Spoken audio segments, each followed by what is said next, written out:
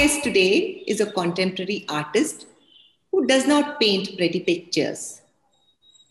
Rather, his works, which include painting, sculpture, installations, and photography, will prod your brain and your emotions. His work is exhibited in shows and collections across the world.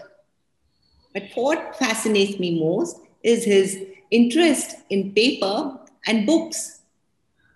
But to find out more, let's call the artist Ravikumar Kashi to the show. Hi. I'm glad to be here in this interview. Your book has just been selected as one of the 5 final entries in the Minnesota Book Center. And getting there out of 158 entries from around the world is something quite incredible, I think. Congrats, and I hope you win. I think the results are to be announced this month, if I'm right. Yes.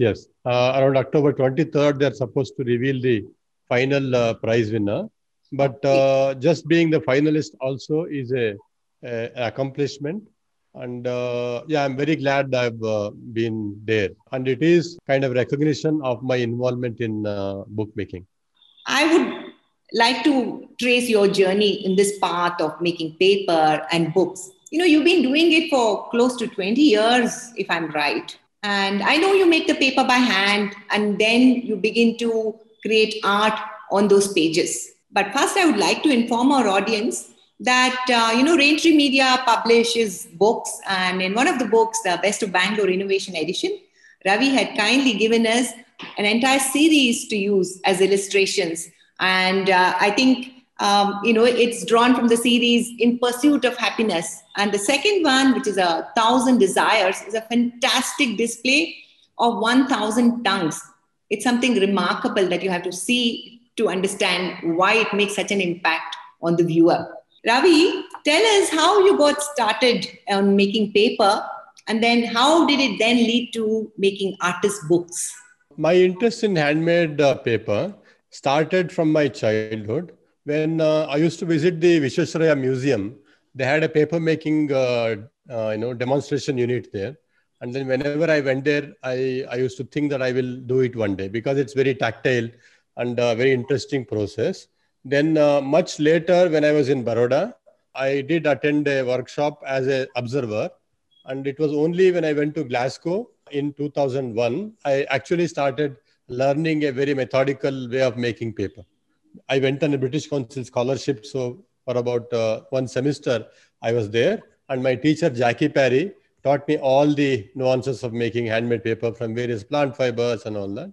So that was the in a way, a systematic study of paper making. Bookmaking, I was using in my painting a certain kind of format where you have 2 sides, like a magazine or a book. And I used to juxtapose images and all. Then in 2000, I made it had two sides, which were sitting like a, traditional book, like a holy book. And I used to do that kind of work. Then after I came back from Glasgow, I wanted to try casting of the book. So that's how that connection, I had the idea of a book and then I learned paper making and then it became a paper book. But it was only when I started visiting Europe and I started seeing many more artists working with that form, I realized there is actually a genre which is called book art or artist books, where all kinds of interesting works are being done. So then it was a kind of affirmation of what I'm doing, even though not knowing that exact genre, I was already into that.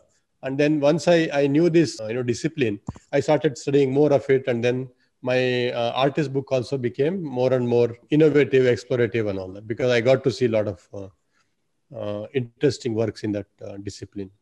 And you also have been teaching people to make paper, right? I remember over a period of time, I don't know if you still do it, but I do remember a time when I was very keen to come and join your paper making workshop. Do you still do that? 2010-11, I used to do workshops weekend workshops in my studio. And after that, I have not done many of them. There are some artists, like friends, they come and stay with me. They learn paper making and go back. From other states and other places in the country, they come. And once in a while, I do workshop with children for a dedicated 2 days or 3 days. One group of children come from a school and they learn paper making with me and go. Other than that, I go to schools, I go to institutions, I do short workshops. I think it must be a phenomenal feeling to produce the paper and later on use it in your artist book. I also am impressed with something that you had told me a few years ago. You were talking about how you use objects in your installations that you do, and the objects that people use in everyday life. And you had said that objects actually become an extension of ourselves. If I've been using an object very often, it actually becomes an extension of myself, and it actually retains its memories and it develops a persona over a period of time. So, how did you deduce this, and how have you used this insight in your work? Objects actually tell you a lot about what that person is. If I go to somebody's house and if I'm going for the first time and the person says, just wait, I'll come in 5 minutes or I'll go get a coffee, and you start looking around and if there are sculptures and things in the showcase, you start understanding what that family is about. How many people are there that are interested in sports or culture. So objects have the capacity to reveal something about the owner. We call it revelatory character in architecture. Even the houses do that. So it's a visual communication tool. And even when people do interviews, they would like to decide what has to be seen in the background. Like now I am putting a painting and brushes to convey something about what I do otherwise. And in my last solo show in 2016, which was shown in Sumuka Gallery, which is called Silent Echo. And then the same show also traveled to Bombay in Sakshi Gallery. I use this idea a lot, where how does this object become a very important extension of a person, and then as a society. And for example, if I am looking at objects of Gandhi, which he used, and it's all kept in various museums. I've done a book where it says everything he touched. So the moment Gandhi touched that object, it may be a microscope, it may be a spoon, it becomes something above normal. It gets an aura around that, and then people keep it. The life of the object gets extended, and the character of the object gets enlarged in that sense. So I use this kind of ideas. And also when two objects come together, there is a third meaning that starts coming. Right? If I'm arranging objects, if I keep a cup of coffee and then some biscuits and book, that is a kind of contiguous narrative.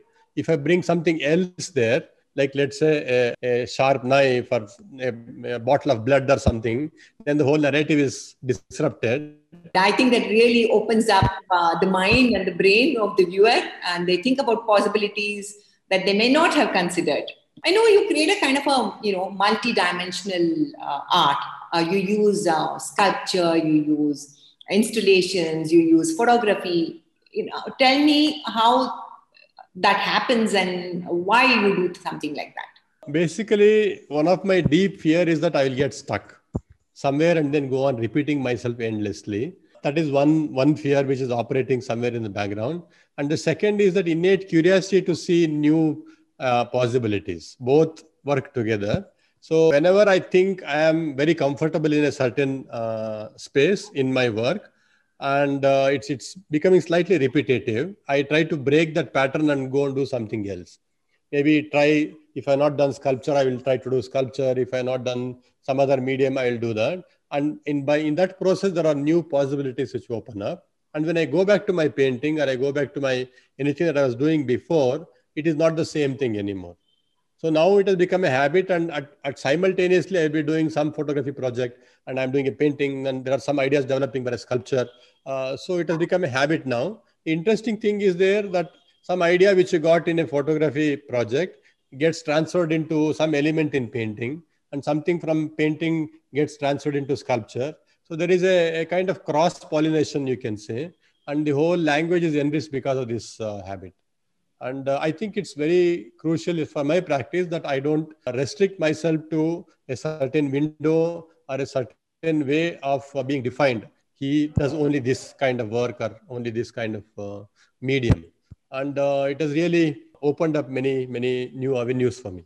And I'll continue to do it because I really enjoy the process of finding new ideas, new ways of communicating, entirely new nuance in a language, and that is the interesting part, I think.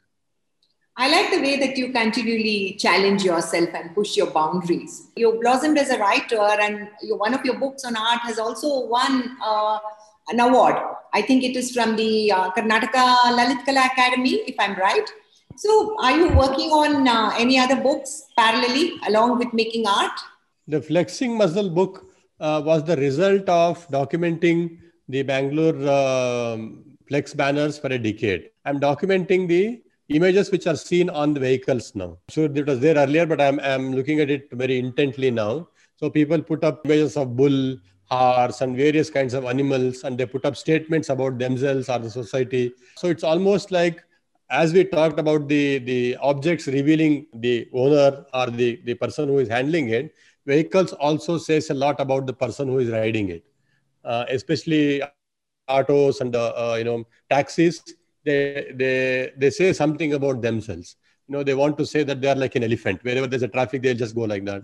Or they are the winners. Or some of the vehicles say, "Don't touch me, I will really kill you." Almost to that effect. So it's very interesting to see how the identity is being revealed through those images which are seen on the vehicle. And now there are also various subgroups or caste groups also. They proudly reveal who they are. And then I connect that with the newspaper clippings, which I keep doing every day, how those communities are trying to get a fair share for themselves in terms of the social justice and reservations and all that. So I start connecting the two. Then there is another layer of visual language that is being played out. And also I'm documenting the hand painted images on shops. Before the flex came, the digital technology came.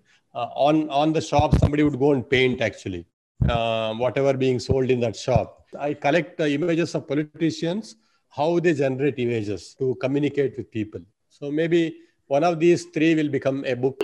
Tell us something about the work of yours that has been chosen for the MCBA prize. Okay, so the work which has gone to MCBA prize is called Remember, Everything Will Be Remembered. It's a palimpsest. Palimpsest means where the text is overwritten. I already have a text. I already have something. Then you erase it partially or fully, and then you write over and above that. So that is the idea of a palimpsest. So I have used this idea of the concept of palimpsest to talk something about what is happening around me. When the idea of secularism, the idea of equality is being continuously or slowly eroded or redefined in a different way. So I am in a way concerned about that. And this particular work which I had sent to the MCBA, it has the format of a copper plate, which was used earlier in the various royalties and kings. If they are decreeing something, or if they are giving some kind of donation for a charity to a temple or somebody, they would write it on these copper plates, and it is kept like an edict. So what I am doing is, as a citizen, as an artist, I am creating these copper plates about my time. The digital technology may get erased at some point, but these copper plates will remain for a longer time. So I have collected news reports from the Delhi riots, and then first layer of the copper plate is our constitution. This one, it's partially erased, and on that the Delhi riot reports are etched. What do you think is the role of an artist in current times? Should an artist live in artistic seclusion, or do they need to become an activist? Do they need to play some role in commenting and observing today's realities, whether negative or positive? Because I think your work, the one that we just talked about, and even the flexing muscles, they're kind of a commentary on what's happening around us. So do you need to take a stand? Have you taken a stand? What I feel is that an artist has to be very sensitive to what is happening around him. Right? He can't be just sitting in a shell and he'll say, I'll do my own creation, and then I'm not connected to the rest of the society. So in that sense, I am responding to what is happening around me, because I see it on a daily basis, and I am concerned, I am touched by it. The role I am playing is more of a witness rather than an activist, because all said and done, a work of art has to succeed as a work of art. And then the content also is part of that. But at least for me, I don't want to play the role of an activist. My work becomes a kind of witness, which I'm doing for my time. It has political overtones because that is what is happening around me. But I also touch upon other aspects which are very philosophical in my work also. It's not that it's always political, but this particular work happens to be so. So I would see myself more as a witness very aware witness, and then trying to record this time through my work. And I am under no illusion that my one work will go and change something outside the art arena. That would be an illusion, because art doesn't have that kind of, at least, for me, that's what I feel. It won't change the social reality outside so easily. But it can make people sensitive. It can bring these issues into people's mind, and they let them talk about it. But direct change, I think, is little difficult. Well, that's what we can hope for, that, art and culture can become a change agent by subliminally influencing mindsets. Correct. And people. Yeah. And that's one of the reasons I keep saying again and again, schools and parents should expose children to contemporary art, because then they'll understand that art is more than drawing straight lines and painting pretty pictures. And, exactly. I think your works would be something that would inform the young minds and open up the older minds to what's happening around us, and the kind of risks that one takes in expressing themselves artistically. I agree with you that the children should be made aware of the visual language, because more than any time now, we are all inundated with visuals. And if you're not critical about what you are seeing, you can't take it passively. If you're critical, then you can make an active meaning out of that, and then receive the image, which is coming through all sources, including your mobile and everywhere. So start an active engagement with visuals rather than receiving it passively. So education in schools will be a route for that kind of active engagement. It's good to know that both of us agree on this. And thank you for your time, Ravi. Thank you for appearing on Spotlight with Sandhya. And to our viewers, I would say, I hope you enjoyed this introduction to the world of contemporary artist Ravikumar Kashi. You can also watch the video of this interview on the Raintree Media YouTube channel.